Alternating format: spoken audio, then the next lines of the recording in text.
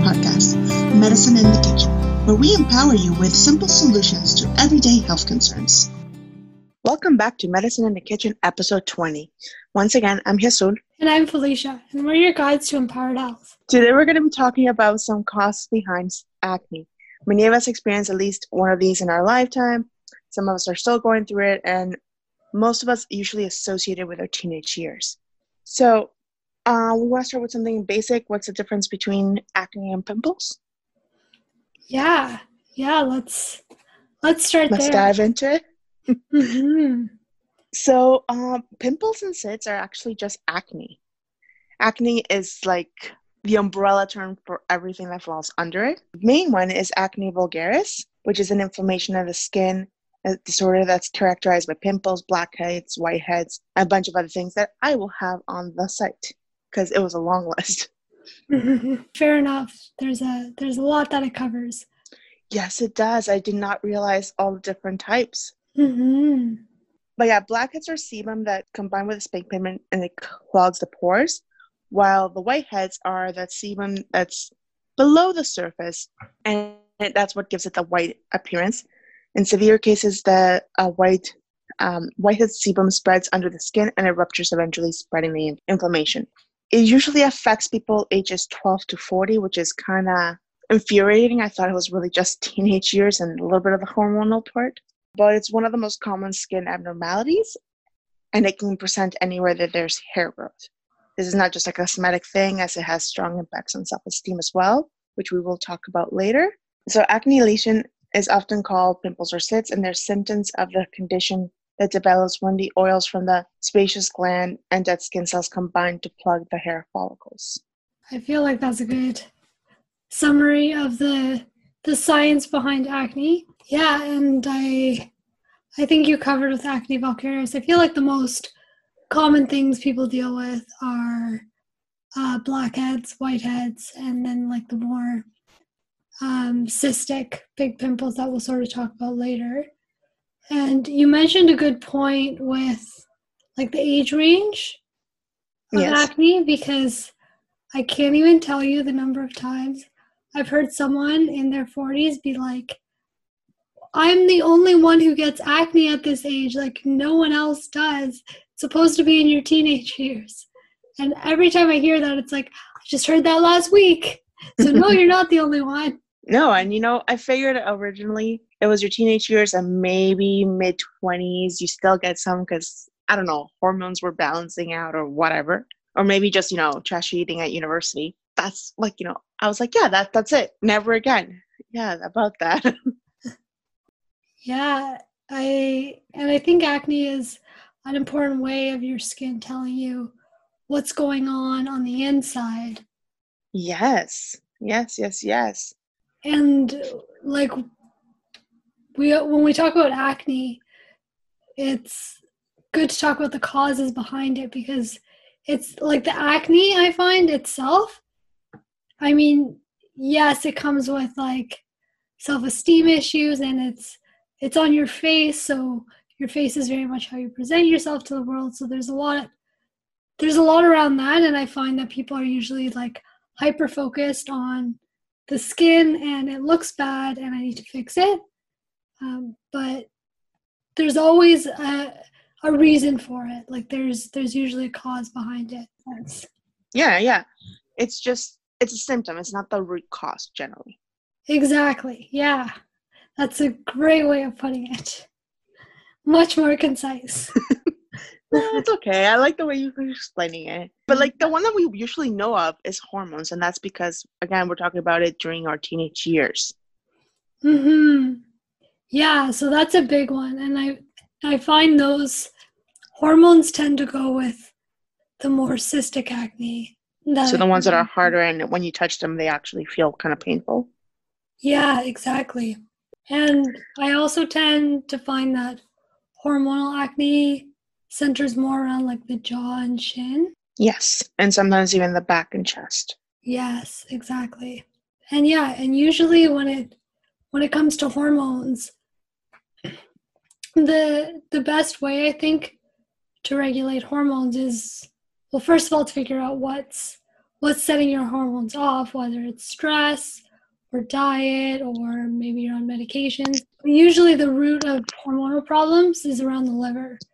So focusing on clearing the liver and making it more efficient at processing hormones is usually a good approach.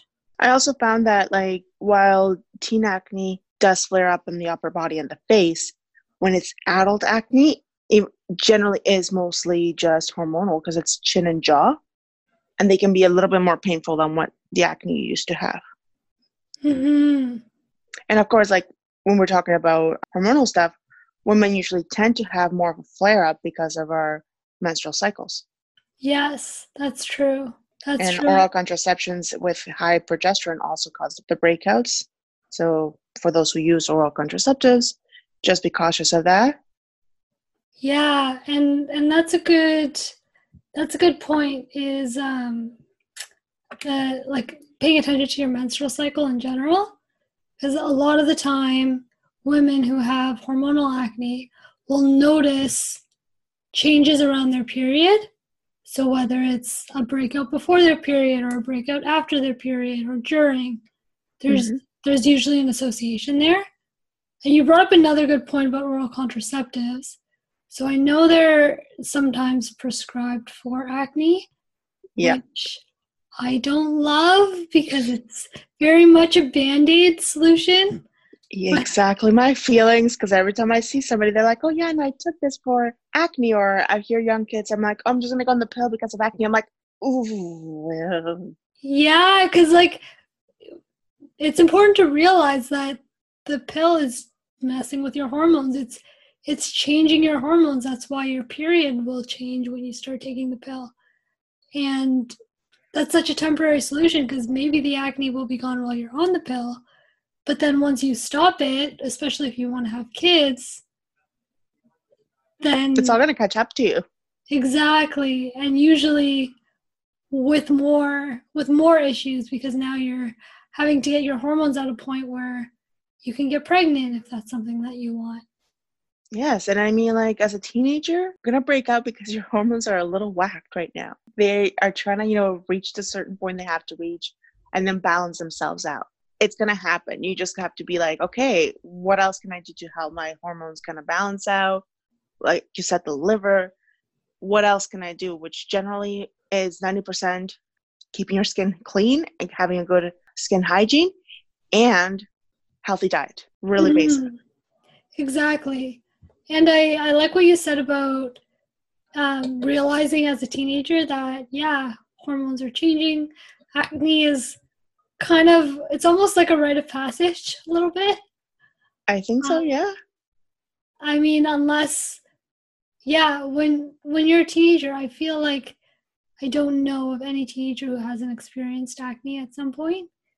So just kind of realizing that and realizing that it's temporary and also that you're like more than your skin, because I find at that age where you're self-conscious about everything, having acne can really play it can really have a huge impact on mental health. It's detrimental a lot of the time. And I know like for women, there's not much we can do with our whole like cycles. But with men, usually it's a zinc deficiency. So you can balance it out with getting good supplements and other things. Drinking water, because I know this is a time when people are like, oh, it's cool to drink coffee. I'm going to start drinking coffee, which is something you should really avoid. Yeah. And like your metabolism is so high that you can eat all the junk food in the world and you probably won't gain that much weight, but it's not healthy for you. Yeah, your body shows you in other ways. This is not what we want. Exactly. So I think it's a point in time where you have to be patient with your body, but you also have to start learning to listen to it. Exactly. I love that.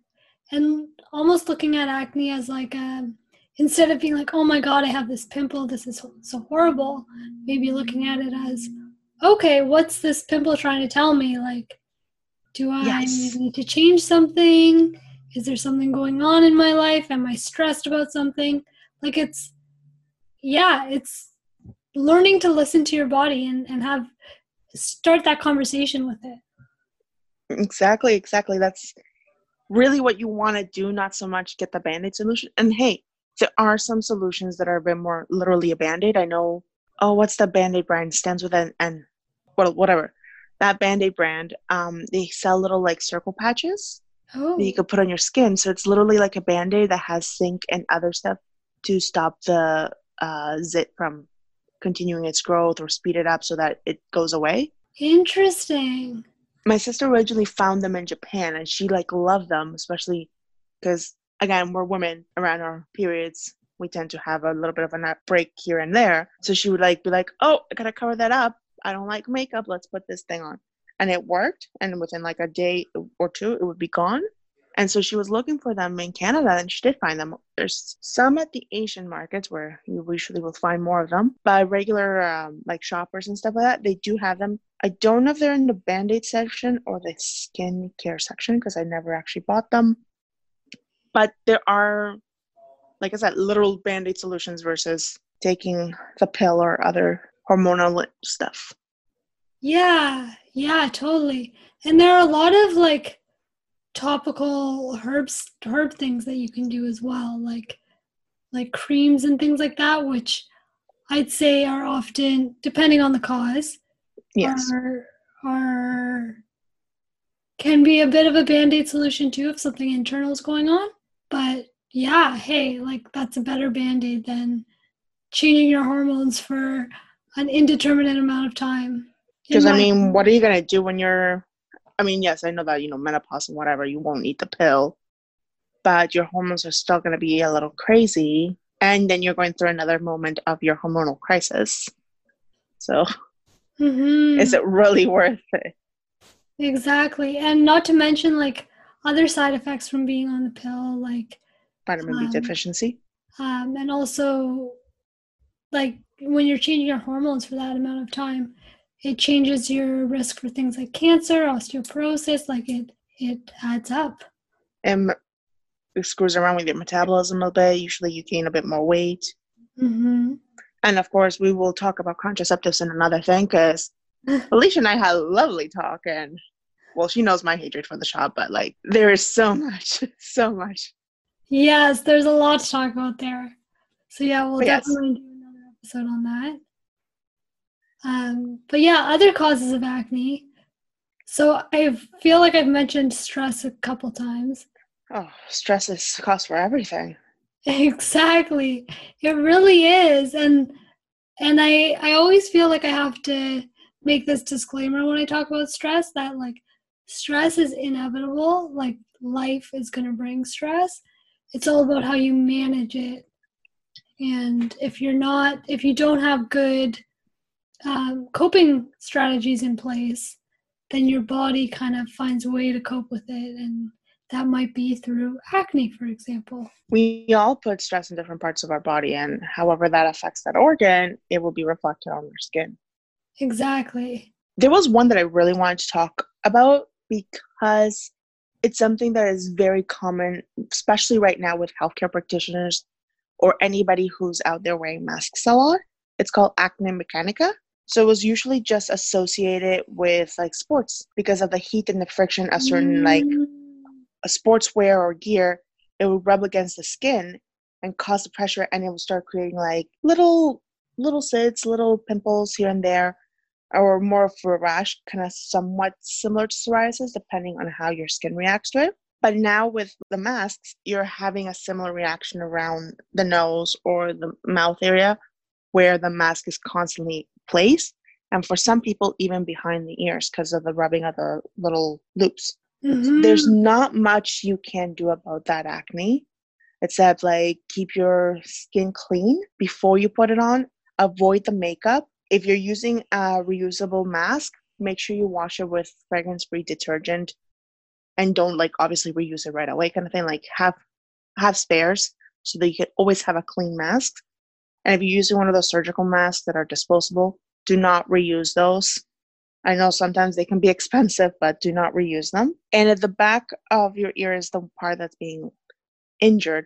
You can get like the attachments where it's not the loops don't hold onto your ear, so that you can they have like this little buttons and then like a headband thing that goes in the back of your head so that the loops are attached to the buttons, and it will protect your ears.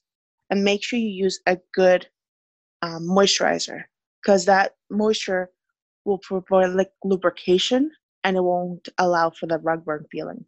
Yeah, those are all amazing suggestions. Because honestly, there's really nothing else you can do with that. It's not your diet, it's not hormones, it's mainly just the trapping of the oils and bacteria and then the rubbing from it.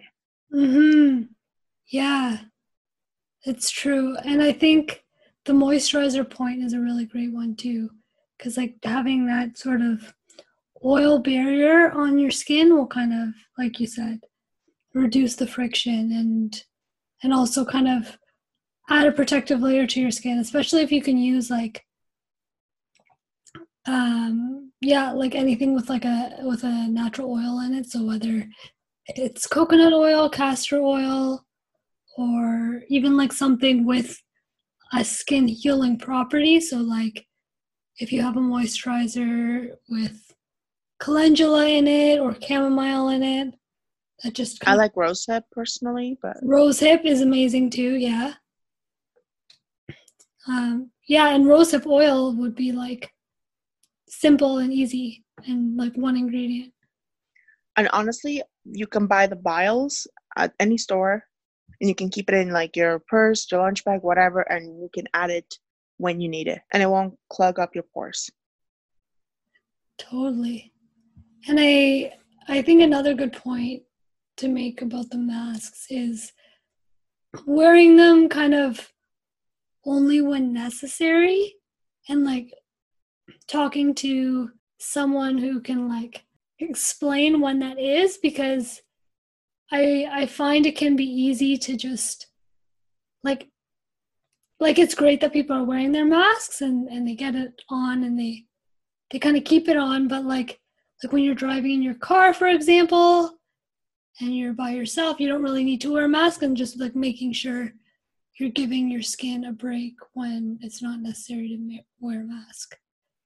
Of course, if it's like the people that you're with in the car that are like in your family and you're living with them, usually it doesn't matter. But if there's a stranger or a friend that you are not supposed to be with in a closed space, yes, you kind of wear the mask. Exactly. Yeah. Yeah, that's a good point. The other thing about masks too is not even just around the areas that they touch the skin, but which I guess would be the more acne mechanica that you're getting. But you could also get acne vulgaris just because of the moisture. The moisture and like your breath is kind of concentrated in this area here. So there could be a buildup of bacteria, which is another cause of acne that we haven't really touched on yet. That's true. And that's why like they suggest, always have a clean mask and wash your face, because if you can eliminate as much of the bacteria that's already on your face, you're trying to like minimize it. Yes, you can't avoid the ones that are going to be coming out of your mouth and nose as you're breathing or talking, but I'm almost wondering if like a probiotic cream too would be helpful for someone who is finding they're having a lot of bacterial acne. And bacterial acne too is I feel like pretty distinguishable from like hormonal acne or of course, or that. Yeah, it's more of like the whiteheads or blackheads that you were talking about that you'll see with bacterial acne. I was gonna say, I think it's lavender, right? That is also like an antibiotic, an antiseptic. Yeah, I mean, lavender is usually used in like I feel like in the essential oil form. Yes. And any essential oil really has antimicrobial properties. But that one specifically is like good for the skin, and it has antimicrobial properties. So that might be too. Exactly. I was thinking maybe like a mix of let's say the vial of rosehip, and you bring in some lavender essential oil and you mix it together, and then you could put it on your face, especially around that area. I mean, unless you're allergic to lavender, you can look for a different one, but at least that way it will kind of cover for both the rubbing and the bacteria. Yeah, not to mention it would smell amazing and make you feel like calm all day. Especially for the people that don't like the mask and they feel like it's suffocating them, that might Mhm. relax you a bit. Yeah. But there was another thing that I was looking at. So other factors that affect acne are like it can be hereditary, oily skin, or dry skin. We already talked about the hormonal balance in the menstrual cycle. And I found that candidiasis is also one of them, as it can affect how your gut system works if it's overpopulating it, as well Mhm. as allergies, stress that we mentioned, and certain drugs, special steroid drugs, obviously, because of the hormones, lithium, and some anti-epileptic drugs. I don't know why the anti-epileptic drugs do anything, but stress, I get. Allergies, I understand, because it affects your system. It creates a more of an inflammatory response everywhere. Yeah, I'm not sure. I guess it depends on The which type. anti-epileptic drugs and their mechanism of action. Like I feel like when it comes to medicating epilepsy, those drugs tend to be pretty intense. So they probably have side effects I wouldn't elsewhere. doubt it. Well, Other ones that I found, which I guess it's more towards, well, what I've always known as cleaning out your bucket, right? So it might be more of the your bucket's already full, so your body's just reacting kind of thing. oh, I like that. Yeah. It's the exposure to certain pollutants, so like machine oil, coal or tar derivatives, and chlorinated hydrocarbons, which are often seen in dry clean products. And also, you have obviously the dust and oil and grime from pollution that can clog your pores, but that one's easily dealt with if you have a good like skin routine. Don't use obviously harsh chemicals on your skin, but if you have something that's good, it usually takes care of that part. But the other pollutants, you just have to be cautious of how well you clean out your bucket so it can manage it out. Yeah, I like that. Um, there's a couple things I want to comment on there. Sure. So I'll get back to the cleaning the bucket in a second, but you mentioned a good point about skincare routine.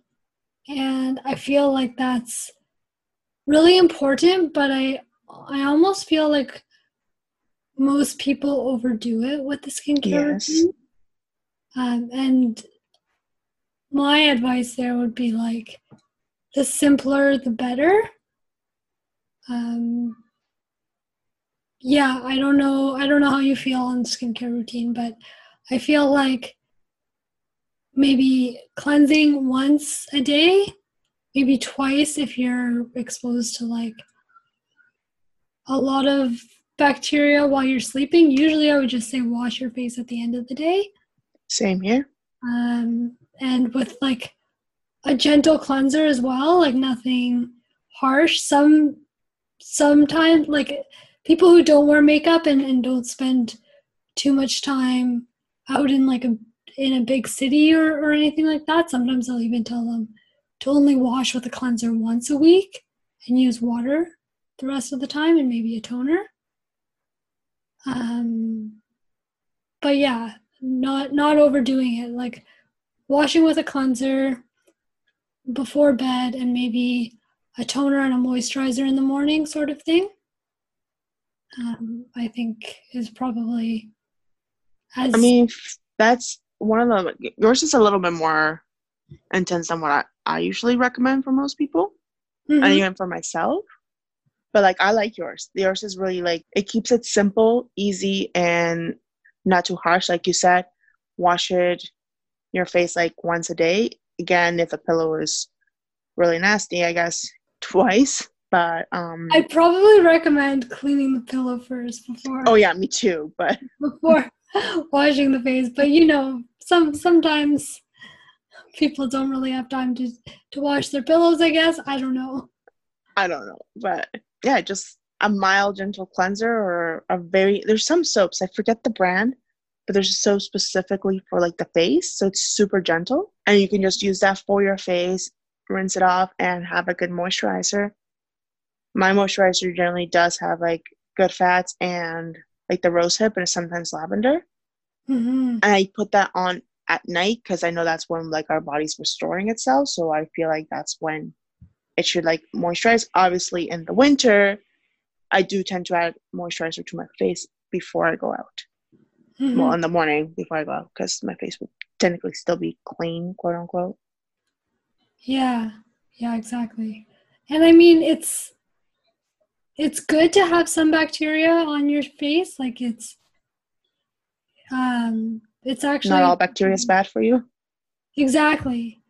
So when we talk about bacteria causing acne, that's more when you're getting too much of a bacteria that shouldn't be there. And like I think it's important to recognize that we have bacteria on our skin all the time, and it's actually a really good thing because the more different bacteria you have on your skin, the less of a chance you have of getting a certain bacteria wreaking havoc, sort of thing. So yeah, it's actually a good thing not to have super clean skin. It's just when we talk about more of the more of the things that are not really natural, like makeup or pollution building up on your skin, those are the kinds of things we want to wash off. And also, we eliminate toxins via sweat. So there's always going to be like other stuff, residue on our body. So we want to clean that out. But I mean, you still need some of the bacteria, right? Yeah, the sweat is a good point because when you sweat, like you said, that's your body's way of eliminating things that you don't want in your body. So you probably don't want those things on your body either. So you like, but even just rinsing with water usually cleans that out. So that's where it's kind of showering after you work out or washing your face after you've like really showering after you've sweat a lot is a good In plan. general. In general, if you're sweating, go shower. It's fine. Exactly. Um, yeah. Because like as I was reading, it was talking about like how, like we mentioned before when we did the skin episode, the skin is like the largest organ, so it does have a huge role in elimination, plus other things. And that some people view it as the third lung or third kidney of the body. Because whatever toxins your body is dealing with, and if it's overloading other of the organs, the skin will take responsibility for it and it will try to pull it out. And so as it's pulling it out, the integrity of the skin kind of like gets disrupted, and that's when we get all those wonderful skin conditions. Mm-hmm. And that's such a good point because I feel like the skin, like you said, is kind of like it takes on the overflow, and it's usually the last stop. So if you're having a skin issue, there's a good chance, unless it's been caused by like something external like bacteria or something like that, but I'd say like 99% of the time, um, if you're having a skin issue, there's something else happening with one of your organs of elimination. And I think we're going to do another episode on organs of elimination at some point. I But mean, we have to. yeah, exactly.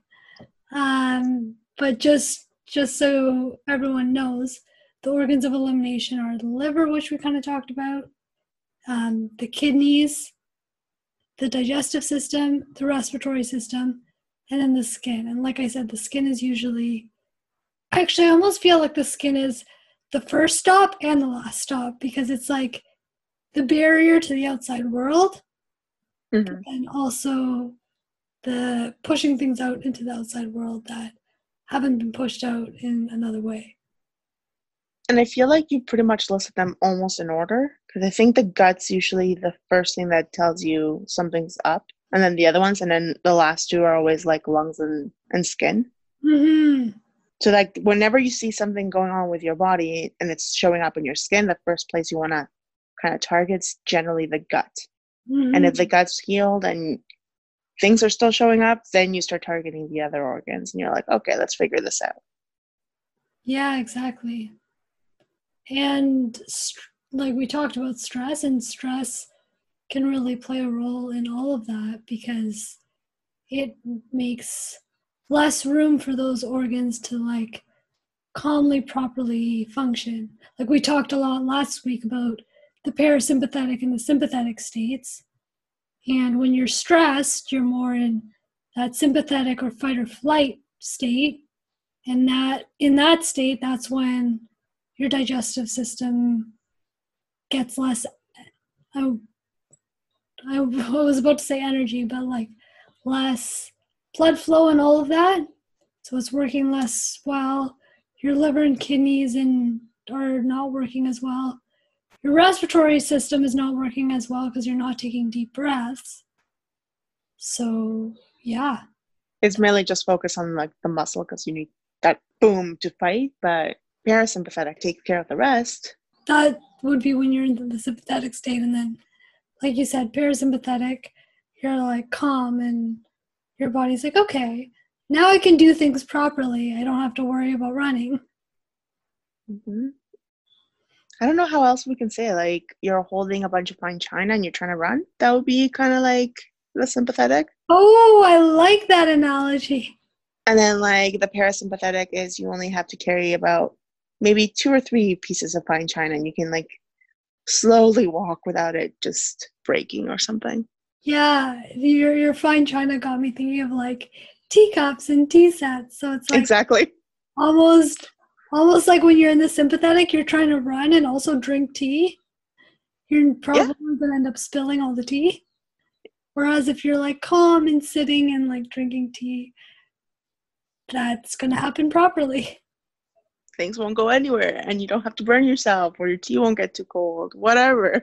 Exactly. You have the time for that tea. Yes.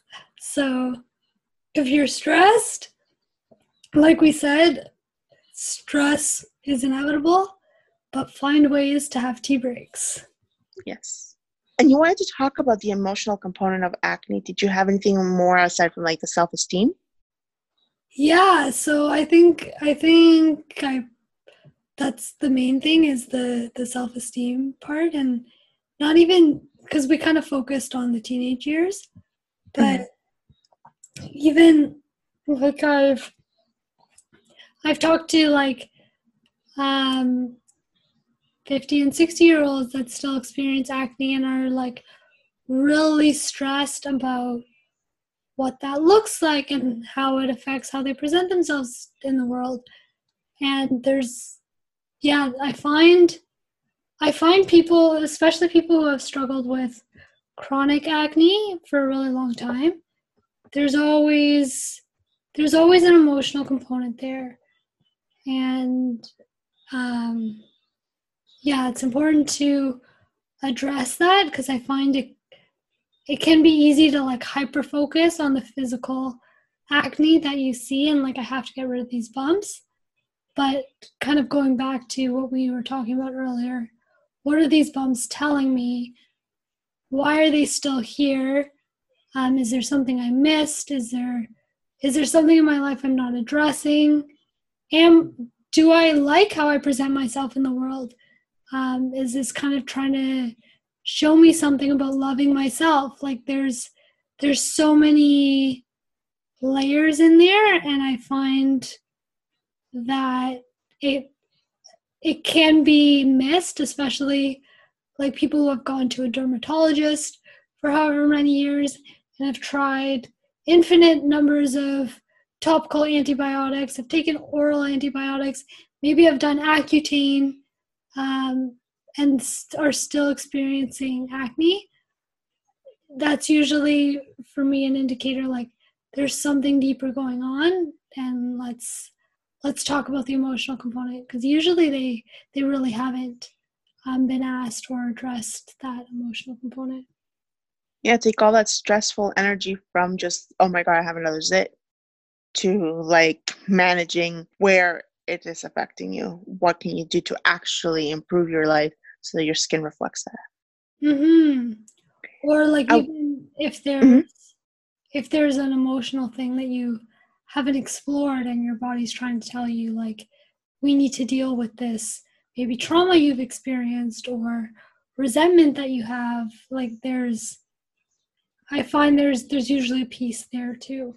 My teachers always talked about the physical bucket, but I feel there's also the emotional bucket that, you get to a certain point and that emotional bucket is kind of full. And so you start overreacting.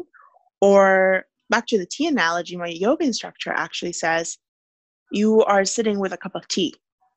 If somebody comes and pushes you off your mat and your tea spills, or will it stay in your cup? How will you react? Like the tea is your emotions. If it's too much and somebody just comes over and pushes you, are you stable enough to make sure the teacup doesn't move too much and the tea doesn't spill? Or are you like too much in your own world that you are not that stable and your tea spills? If that Mm-hmm. makes any sense. Yeah, I'm liking the tea analogies today. I guess we're just gonna have to go have a nice cup of tea after this. Yeah, exactly. But yeah, that totally makes sense. Like, um, yeah, if you have a lot of undealt with emotions, it's yeah, like a full cup of tea, and even just like jiggling that teacup a little bit, it's gonna spill. Whereas if your teacup is not almost overflowing, then it'll be easier to kind of manage without spilling it. I Mhm. like that. And I was looking at some of my Ayurveda texts, and it was talking about emotions as well, like we were talking about, and how we all experience them. And it got me thinking of the other episode we did. I'm like, yes, these emotions might be negative, but we can turn them into something positive. And the main thing was observe and release. So for the example they used was anger. So they talk about how anger, everybody feels it, but what you do is you can express it, just don't overexpress the emotion. Observe it from the beginning to the end and learn its true nature. Why is the anger there? Where did it actually come from? Was it just this current situation, or was it something that was building to this moment that I just overreacted in? And let it go. You just have to make sure Mhm. you let it go and you don't repress it, which is something that we were taught to do as kids in a way, because it was never right to show those bad emotions, right? Yeah, that's a really good point. Um, because yeah, like like you're saying, as kids we were told, don't like calm down when you're angry. But I think it's I feel like we talked a little bit about this with Angelica too in our relationship episode. Like it's important to express those emotions before they become a full overflowing teacup. Um, Yeah. yeah, and finding healthy ways to express the anger too, because I find it's a lot easier said than done. Like let it go, but I find sometimes let it go can become okay. I'm just not going to deal with this, and I'll repress it, and that's letting it go. But that's really not letting it go because it's still in there, and then that's when you start internalizing it, and it Yeah. causes other problems. And So that's what I was going to get to, like how it, once you internalize it, what organs it affects. So, like, anger affects the liver, the kidneys mhm. affected by fear, and the heart and the spleen are by greed and possessiveness. Are they the same in Chinese medicine? I was just gonna say, oh, you're getting good with the Chinese medicine, but It's already read it. When I was reading, I was like, I'm pretty sure Felicia and I have talked about this, and they're almost the exact same. yeah. So the spleen and heart are different. Spleen in Chinese medicine is pensiveness, and the heart is joy.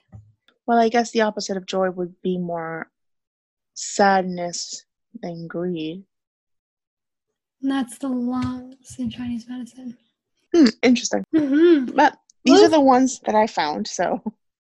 it's cool when there are like connections because like these two forms of medicine were developed like in like away from each other. So it's cool that they have some similarities. which just makes you really wonder, like, at least for the kidney and liver, I trust that. I'm like, there's more than one source. Exactly. Exactly. Another question to ask if you're having acne, is there something you're not expressing? And I feel like that's hard to explore without having someone to explore it with, because I find, like, I know myself, like repressed anger, like things that I've repressed, I'm often not even aware of until I get like until I get another perspective. I'm like, oh, wait a minute, I haven't dealt with that. That is very true. Like introspection is really, really hard because sometimes we lash out or we do things, but we think we're being rational about it. And then somebody comes and is like, yo, you overreacted. It's just a cookie or something. Yeah. And sometimes it's really helpful because, like, uh, when you overreact to something or you get angry, like a lot of the time the people around you will kind of get caught up in that emotion with you. It's hard not to unless you've done like a lot of meditation and you're like pretty zen, but it's super helpful to like be around someone when that happens who's like, okay, wait, what's actually going on here? Are you actually mad about the cookie, or is there something else going on? And like, yeah, that's super helpful to have. I know we're like tangenting with the emotion part, but I feel like because you're expressing that your teacup is already full, it triggers the other person's teacup, and it's just you're triggering each other Yeah. back and forth. Yeah. Oh my God, I love that. So, like, you keeping your teacup from overflowing is not only helping you, but it's helping other people. And oh my God, this analogy can even go further in that if you have extra room in your teacup, it's easier to help someone else empty out their teacup a little bit. But just make sure you clean out your teacup. Don't keep that in your teacup. Exactly. Exactly. Oh, I love these teacup analogies. This is going to be called the pimple and teacup. How So your another, acne can be solved with tea. a lot of tea apparently, which actually is not wrong because green tea does have antioxidant properties, and different teas can be used on the skin to calm it down. Yes, that is. So Yeah. yes, it is right. It's kind of on topic. Mm-hmm. Tea can help with stress, Yes, hormones, yes. bacteria. Really, tea is your solve for everything. There we go. We solved all the acne problems with tea. If only it were Um, that easy. no, it never will be. Another thing that the Ayurveda was talking about was because we are burning certain organs, you need to learn how to like purge whatever it is. That's the way they describe it. But then again, it's like what we were talking about, cleaning out or making sure that your diet's healthy enough so that your organs are not being burdened and they can heal. Kind of like what we talked about in the alkaline and acidic diet, Mm-hmm. Yeah. which also brings you to like the food allergies and intestinal yeast growth, because all the toxins that are created by the yeast in your body can be absorbed by, like, the biotoxins get absorbed in your gut and goes into your body, which gets released in your skin. And I know Mm-hmm. that candidiasis can cause hormonal changes and encourage the liver so that it doesn't, well, like the liver gets overpowered and does not handle the hormones that well. And it also, the substances in the sebum gets altered so that it is not as nice producing as it should be. Like you Mm-hmm. get more bacteria, it clogs up, it's not as fluid. I mean, this part is more Joa's area of expertise because she's all about the skin. But Mm-hmm. We'll have to talk to her about it when she comes back. yes, Um, but yeah, you made another good point there about diet. I feel like I'm hoping it's not the case anymore with anyone, but I feel like there was a time when it was like, I mean, I know I heard it from my dermatologist and family doctor, but there was a time where it was being said that diet had nothing to do with acne and the two were related. And that is absolutely not true. I'm like, as you're saying that, I'm like, oh, don't say it, don't say it, don't say it. But you did it, and I'm like, yeah, I've heard that. I've heard that so many times. Yeah, and it's like, that is completely so far from the truth. Like, I think now we have actual research to back that up too, so I don't think it's said anymore. Like, I think, at least, like, I know my family doctor and dermatologist have since changed their views on that. Thank God. Yeah. But diet has such a big role in your skin, as we talked about, like the digestive system and all of that.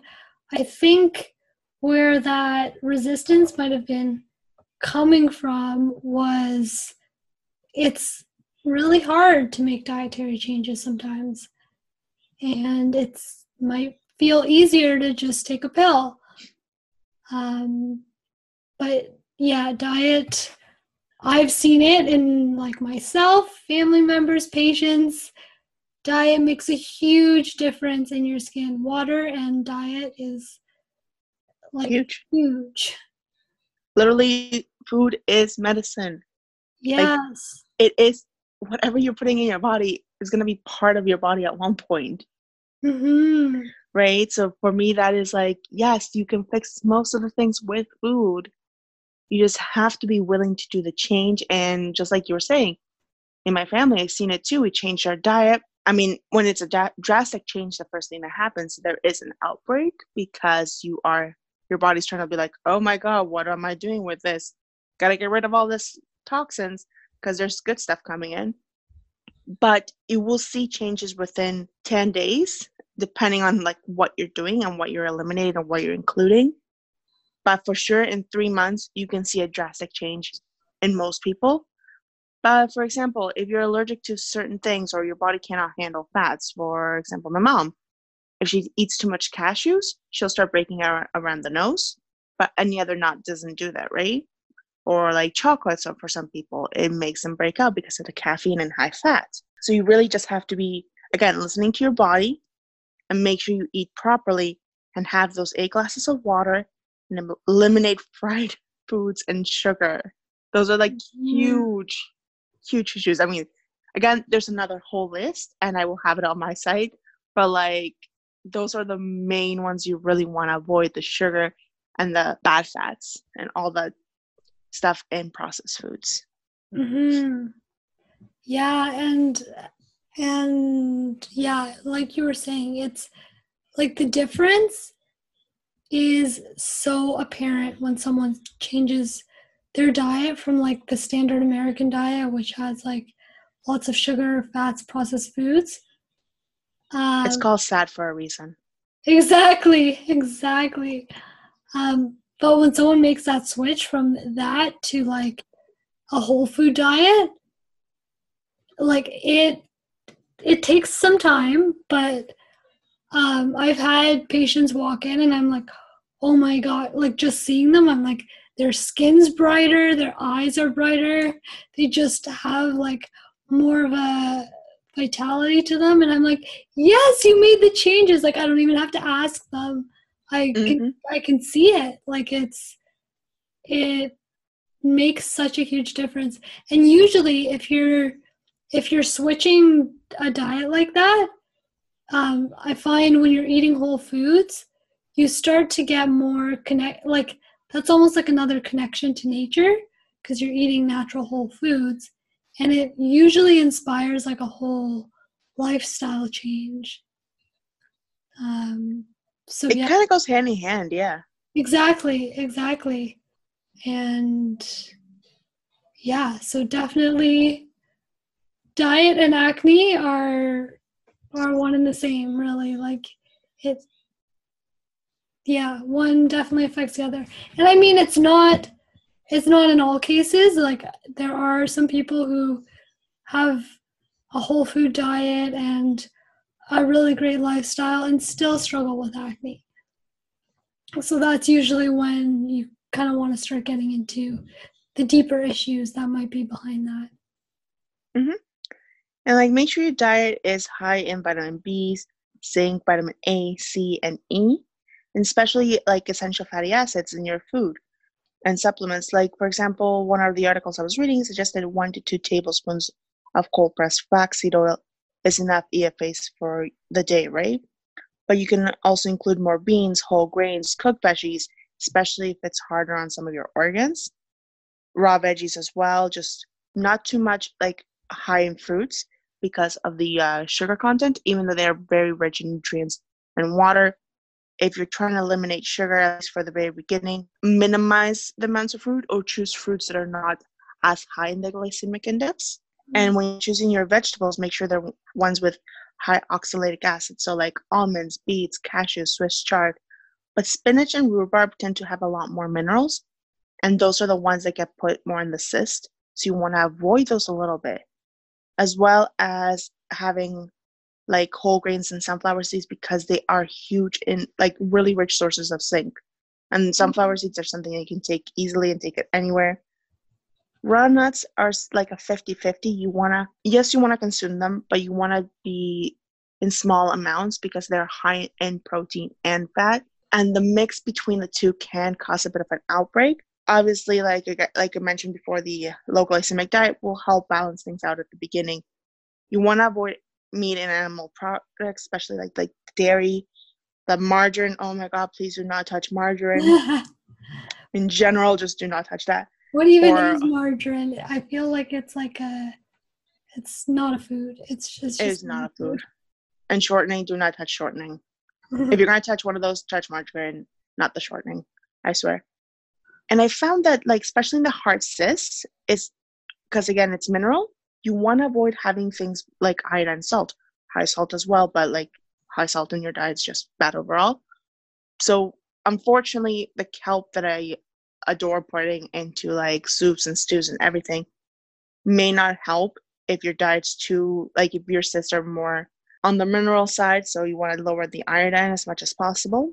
And obviously avoid alcohol, caffeine, cheeses, chocolate, processed food, cacao, sometimes eggs, depending on how you react to it, but like creams, anything really rich, fried foods, like I mentioned before, and hot and spicy foods because they can aggravate the gut.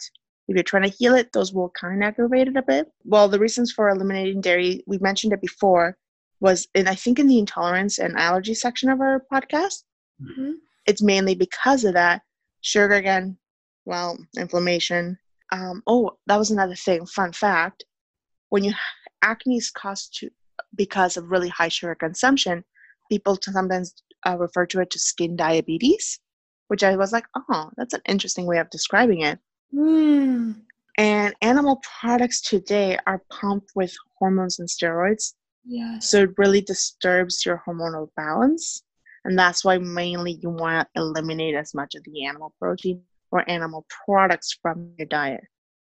Unless you have a trusted good source. Yeah. Even in moderation. I'm not saying, completely cut it out, but try to make more conscious choices about like how it was sourced, what it was fed. And if you can't, because I know money-wise it's more expensive, cut it down to maybe like one meal a day that has animal product, I guess. Yeah, and the more expensive issue, I feel like that can actually be a good thing because like still buy the best product, but now you can afford less of it, which you kind of should be eating anyway. Yes, I know, but trust me, I live with somebody that thinks humans are meant to be meat eaters, and I'm like, no. Fair enough.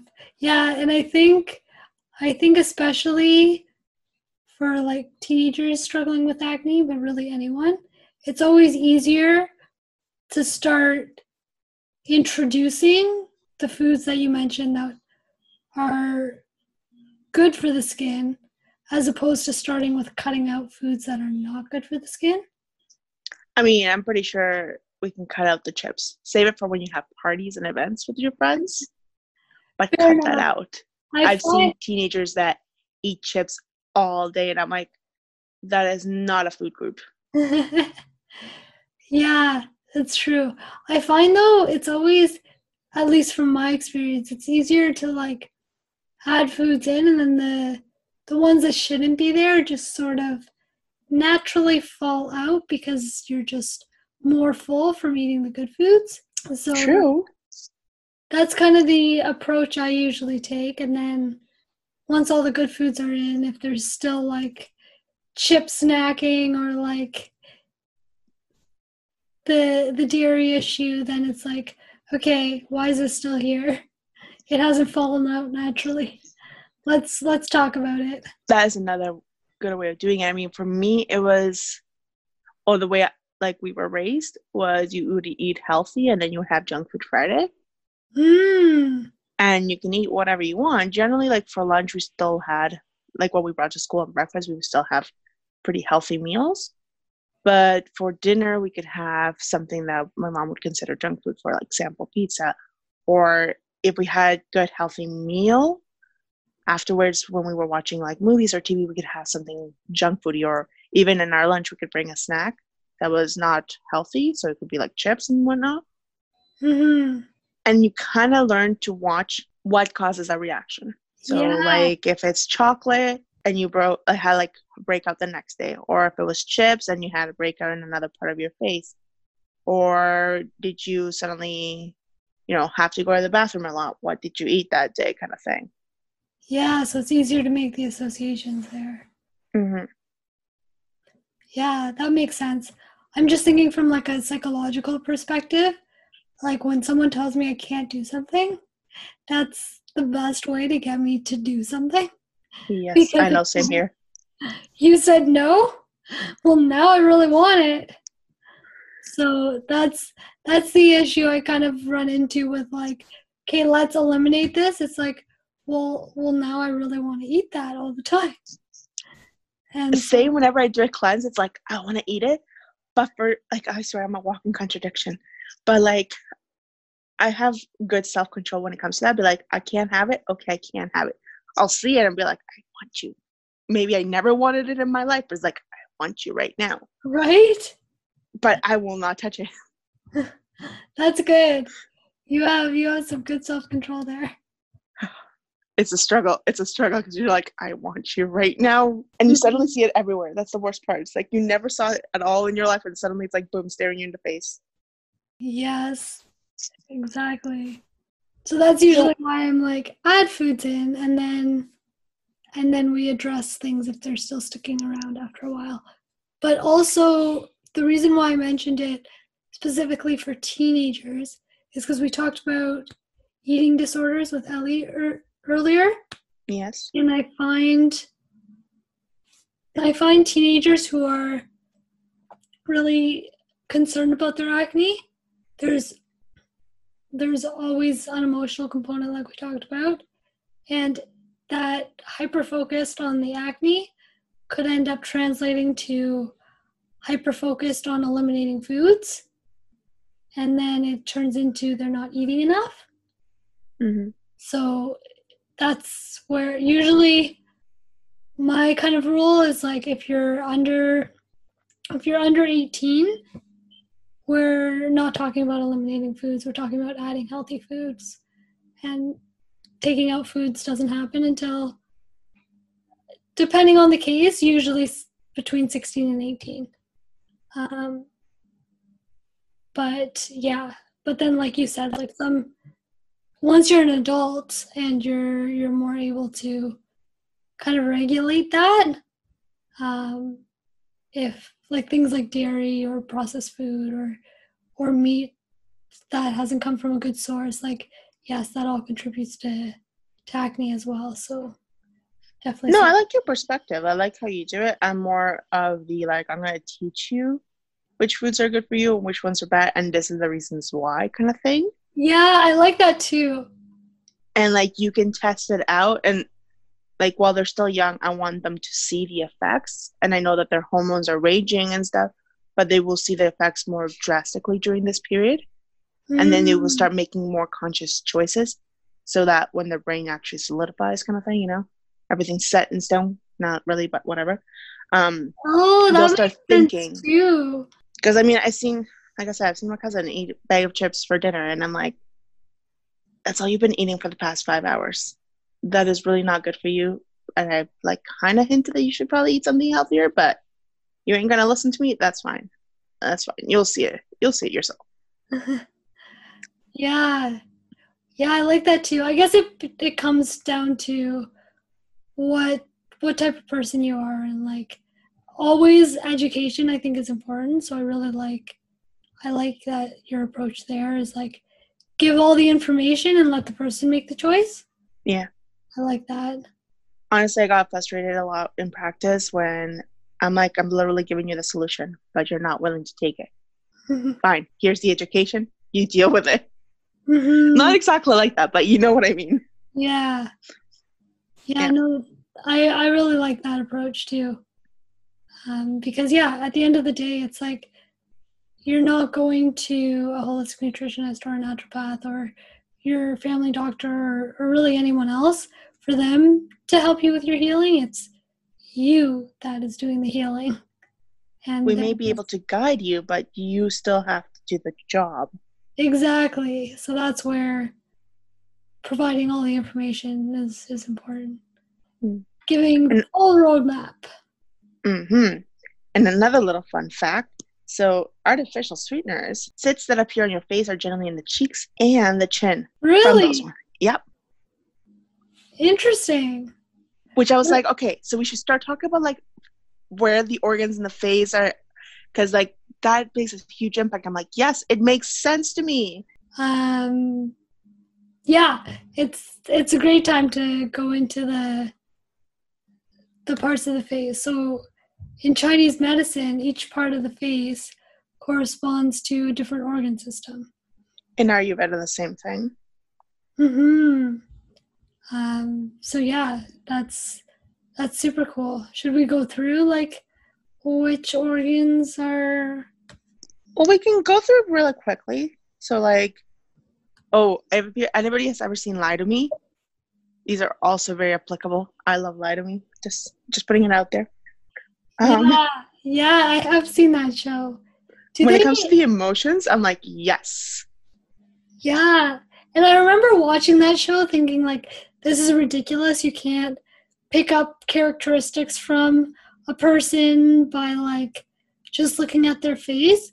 But when you actually think about it, especially like an older person, like wrinkles can really tell you a lot about a person. Yes. Yeah, like if you think about it, you get wrinkles where you're making certain faces a lot. So if you're like someone who's always happy, then your first wrinkles will probably be crow's feet. And it's like, oh, that's a happy person. It can really tell you. Honestly, I have the book for, not Lie to Me, The Science Behind Lie to Me, which is super interesting, and we applied it in one of my psychology classes. My sister still reads. She like loves it, so she's the one that mostly has the book. I haven't finished it because she has it. But there are times when like you look at that and then you map it out to like the Chinese medicine or the Ayurvedic face reading, and you're like, yeah, no, that makes sense. Where exactly you're holding certain emotions are also reflected in the organs. Mm-hmm. Exactly. And yeah, and it's kind of, I feel like we're going to have to do an episode on face reading now. Yes, we will. Because there's a lot to talk about there. But in terms of acne, so the idea is where you're getting pimples is indicating probably the organ. That organ system, yeah. Yeah. So like some of the common areas is like the T-zone, which is sort of the liver area, which we kind of talked about. Mm-hmm. We were talking also about like the cheeks, which are like the stomach, spleen, and pancreas.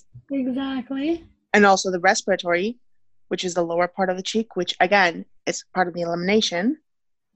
Mm-hmm. And the mouth and chin was the stomach and the colon, which the chin and the jawline are also hormones, again, where you mostly see a lot of the zits and pimples. Mm-hmm. Yeah, so acne doesn't have to be a bad thing. It can tell you all sorts of things. And it can be like I like looking at it as like a warning sign, like, okay, this is your warning to look within, see what's going on. You weren't picking up on the other signs. Here you go. Exactly. Our body is always talking to us, and acne is just like another way of doing it. I wanted to make a point about the makeup now that I recalled. Mm-hmm. When I was at university, there was this YouTuber. She made a YouTube about reasons why to remove makeup and how to do it like gently. I will link it up on my site if I find it. But she did an excellent job at explaining how to remove makeup, which fingers to use, especially if like you're removing eye makeup with a cloth or whatever. Sometimes we use our index finger or our middle finger, which tend to put a lot more pressure and can harm our eyes. So like she goes through all the details and like she says, even if you went out partying or whatever and you're really, really tired, never forget to remove the makeup. And I love it. She does a really nice job. So I'm going to try to find it to share it. But there was something else I wanted to mention as well. Mm-hmm. That's right. For people who shave, because we were talking about how zits and pimples tend to show up in areas where there's hair. Mm-hmm. And I know this is a lot more of an issue with men, especially when we're talking about like zits around the chin and jaw area. It's suggested you use an electric razor. However, if you do like using blades, they suggest you use the single-use ones because you don't want to drag that infection along, and to always shave in the direction of hair growth. That sounds like helpful advice. I mean, aside from like, don't touch your face with dirty hands, don't like pop the zit or anything like that we all heard. There's really nothing else you can really do in that area, especially if you're going to be shaving. Mm-hmm.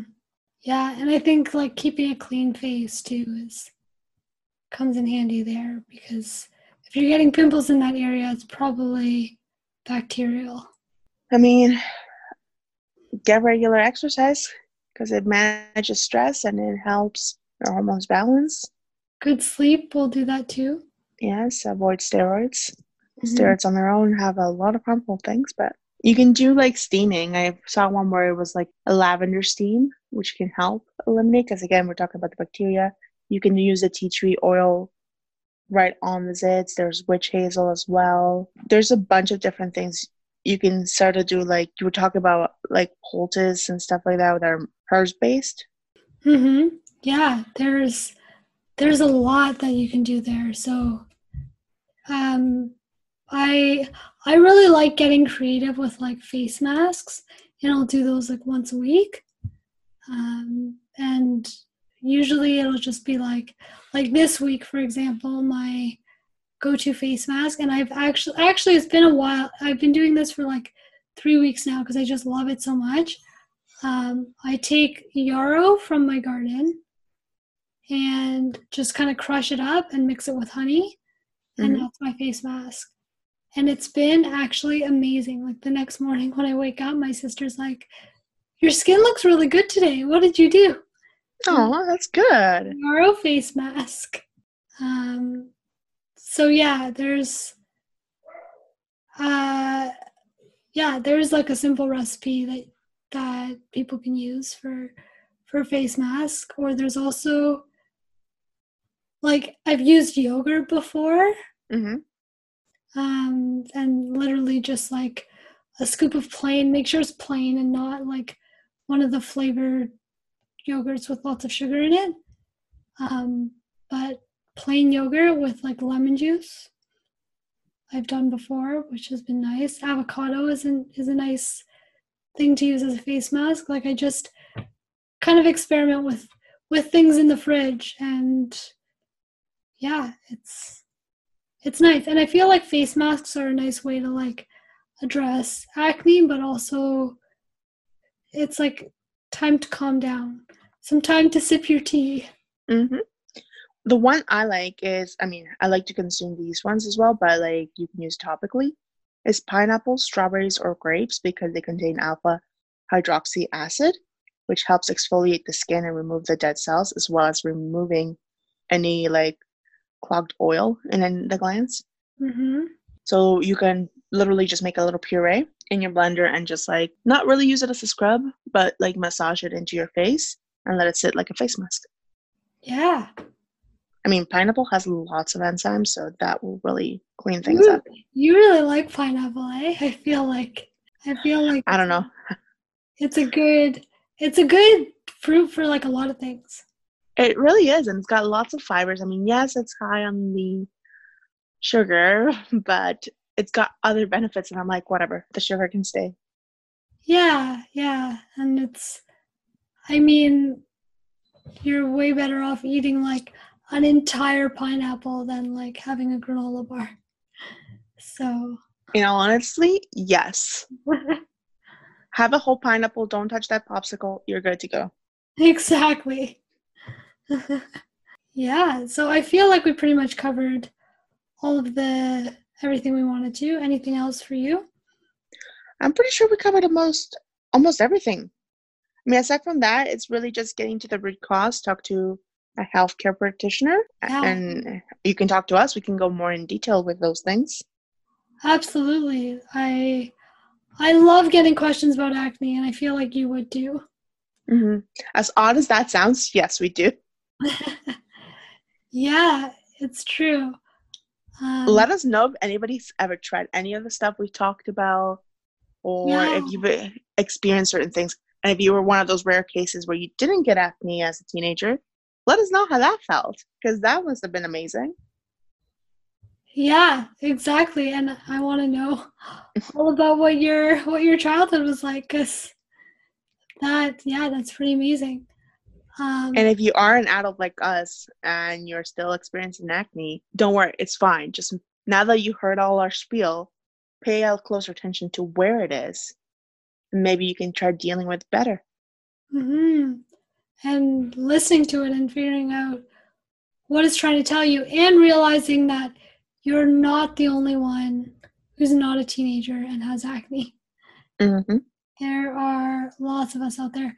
And I feel like we always notice our own imperfections way more than other people around us. Exactly. So keep that in mind too. Yeah, but this is also our last episode of the season. Yes, it is. So that's exciting. We did an entire season of 20 episodes. I'm really looking forward to the next season. Yes, exactly. So we will be back with that. And we're going to do a bit of question and answer.